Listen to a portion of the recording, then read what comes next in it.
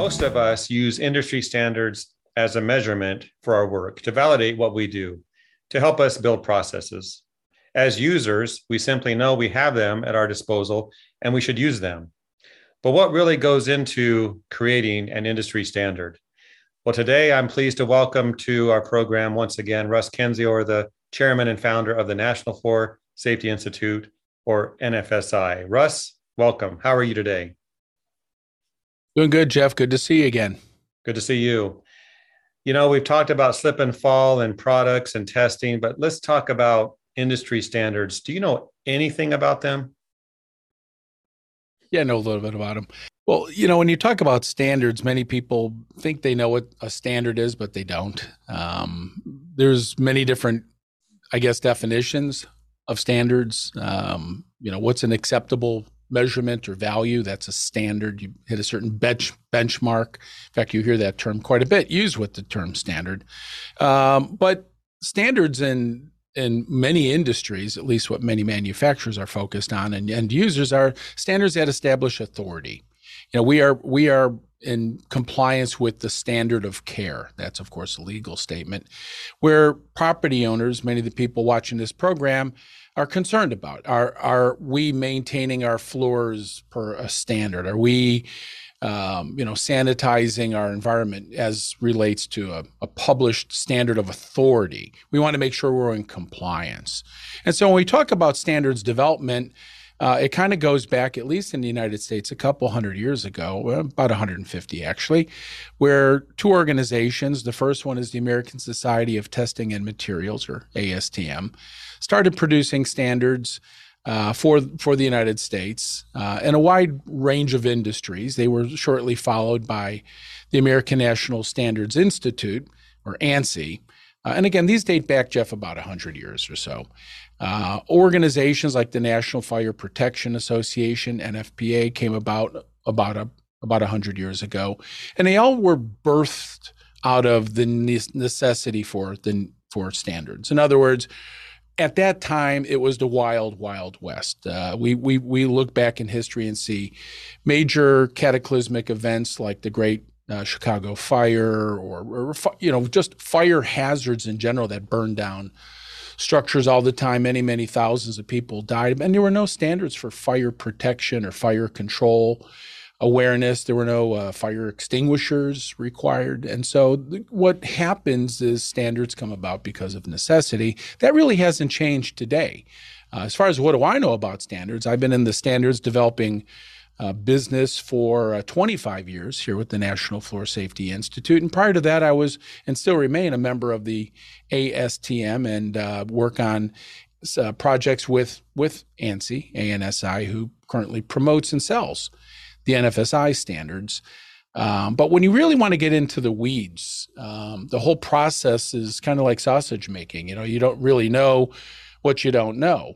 Your industry, ISSA, has the SIMS standard, which is a little bit different. SIMS is a standard that's written by and for a specific industry, the Jansan industry.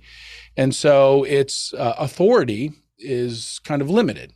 So if you participate as a member of the SIMS Standards Committee and you comply with the SIMS standard, that's good for you within your industry. But outside of that, it doesn't have any real legal weight or authority, I should say. Doesn't mean that it's not important. It just means it's limited.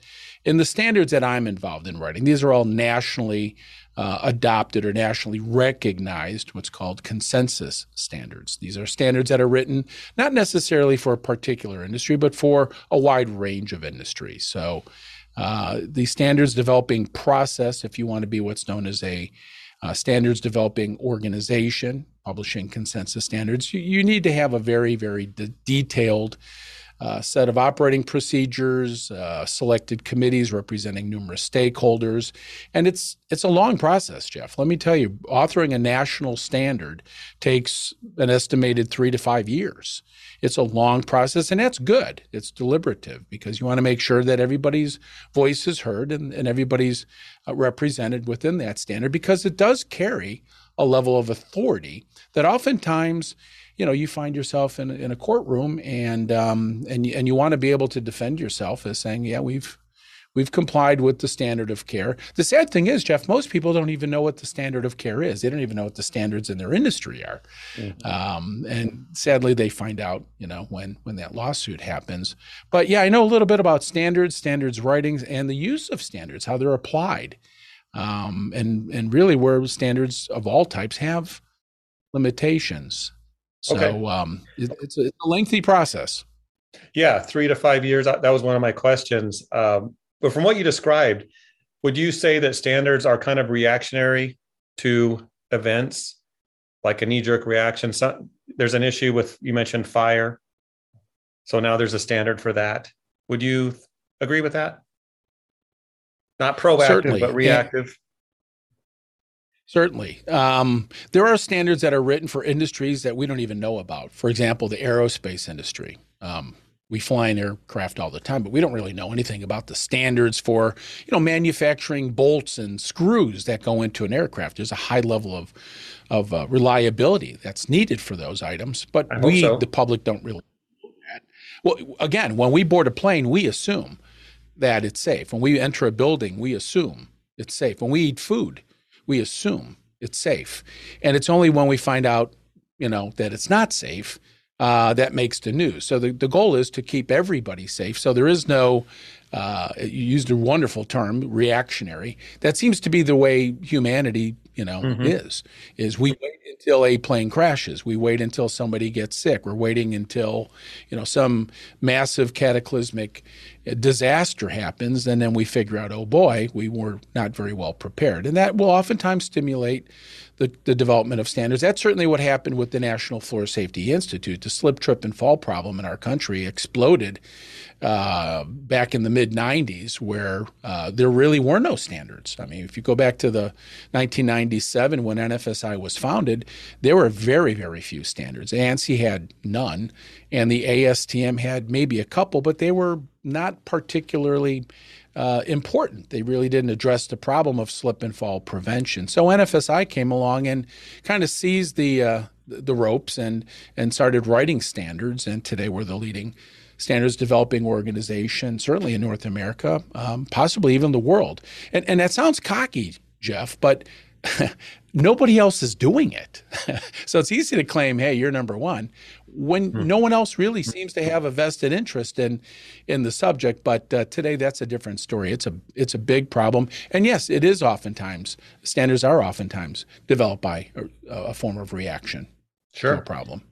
Well, I know we've talked in several recordings about the issues with slip and trip and fall and the lawsuits. And so these standards should help moving forward with preventing those issues. But talk about this, Russ.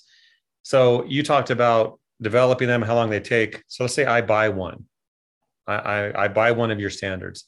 What do you want to see me do with that? What does that look like? Another good question. And by the way, standards are revised. Say you buy one, they're revised every 5 years or sometimes shorter if there's a change that the committee that develops the standard thinks needs to happen. So first of all, buy the standard that's applicable to the time frame you need it.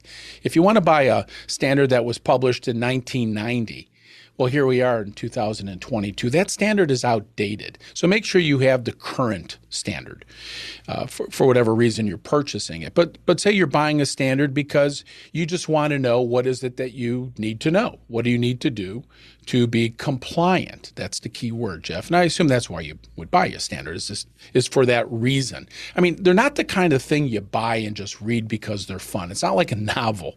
They're very prescriptive. At least many of the standards that I've been involved in authoring are detailed. They talk about defining terms. How you apply the standard is really kind of up to you. An attorney will apply a standard differently than, say, a chemical cleaning company manufacturer. But assuming you buy a standard, you're buying it for a reason. You're buying it because you want to know something about your industry, whatever that standard might apply to. And at the end of the day, how you use it is really kind of interpretive.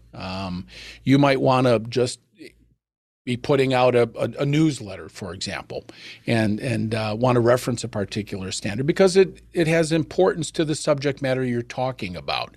Remember, these are authoritative. That's the difference between a standard that's published by a nationally recognized consensus standards developers. They're authoritative. They carry weight. They have meaning. It's not just a series of opinions. And by the way, Jeff, that's oftentimes what happens in legal matters, where an attorney will say, well, Mr. Kendzior, the NFSI standards are not mandated. They're not part of the law. There's no requirement that we comply with these standards. And the answer is you're correct. They are voluntary, meaning you can choose to use them or not. There is no law, Jeff, that prevents people from having slippery floors. There are no laws that say you have to sell shoes that are, have a certain level of slip resistance. We're in the United States of America, and you can buy whatever you want and use it any way you want. The problem is when you find out that your floors were slippery or the shoes you were wearing were dangerous by way of a lawsuit. And that's where the standards do come in.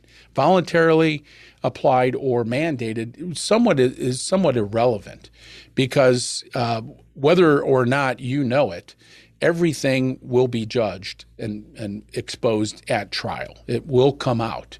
What did you know and when did you know it? So using standards are, for depending on the individual, are applied differently. And as I mentioned, they're interpreted a bit differently. Mm-hmm. One more question, Russ. Let's talk about the real impact of an industry standard. Can you cite any examples of things that have really changed, maybe in our industry, because of a standard? Absolutely. Your industry has historically been very, very slow to change. I remember going to the first ISSA show in probably the mid-'90s, very different organization, and the manufacturers of floor cleaning products, specifically floor polishes, openly and vehemently opposed standards. They don't want standards. And so what happened is they kind of got stuck in a time warp. And they were, for example, the floor polish industry then and now relies upon a standard published by the ASTM that originally came out, I think, in 1972 or 74. I mean, a long time ago, 50 years ago almost. And it relies on a testing method called the James machine. This is a device manufactured by Underwriter Laboratories researcher Sidney James back in the 1940s, literally a World War II era testing device, laboratory apparatus. And they prefer using that device, frankly, Jeff, because everything they had passed. If you want to adopt a standard for your industry that is a very low bar, where every time we test our floor finish, we pass, okay, fine. Now, the problem is where that meets reality. A customer buys a floor finish, they put it in their environment. They want to know, does that finish perform well in my grocery store, in my retail store, in my office building? I really don't care how well it tested in an ideal environment like your laboratory. I want to know, how's it test in my real world example. And that's where portable testers came about. And that's when your industry changed. Although many manufacturers of floor finishes still use the James machine, and it's not necessarily an inaccurate or imprecise device, Jeff. It's a dry test method. You test floors under dry conditions using a leather sensor. Why? Because leather is the type of footwear people wore back in the 1940s. But let's speed the clock up. We're in 2022. Nobody wears leather shoes. I think leather is like 6% of footwear manufacturing. And most slips and falls, certainly the majority, are on wet floors. So tell me how that floor finish would perform under wet conditions where people are wearing street shoes that have a plastic or rubber sole. And I guess to sum it up, Jeff, is if you want to pick a standard that you rely upon because it benefits you, because your product always passes, because it always looks favorable for you, but doesn't really work in the real world, you're going to find yourself in trouble real soon, because we do live in a very litigious world. And today, lawyers sue everybody, from the product manufacturers to the end users to you name it. Everybody gets dragged into the lawsuit. So good advice, Russ. Really appreciate it. And I'm going to go read a standard. It'll put you right to bed. Put you right to sleep.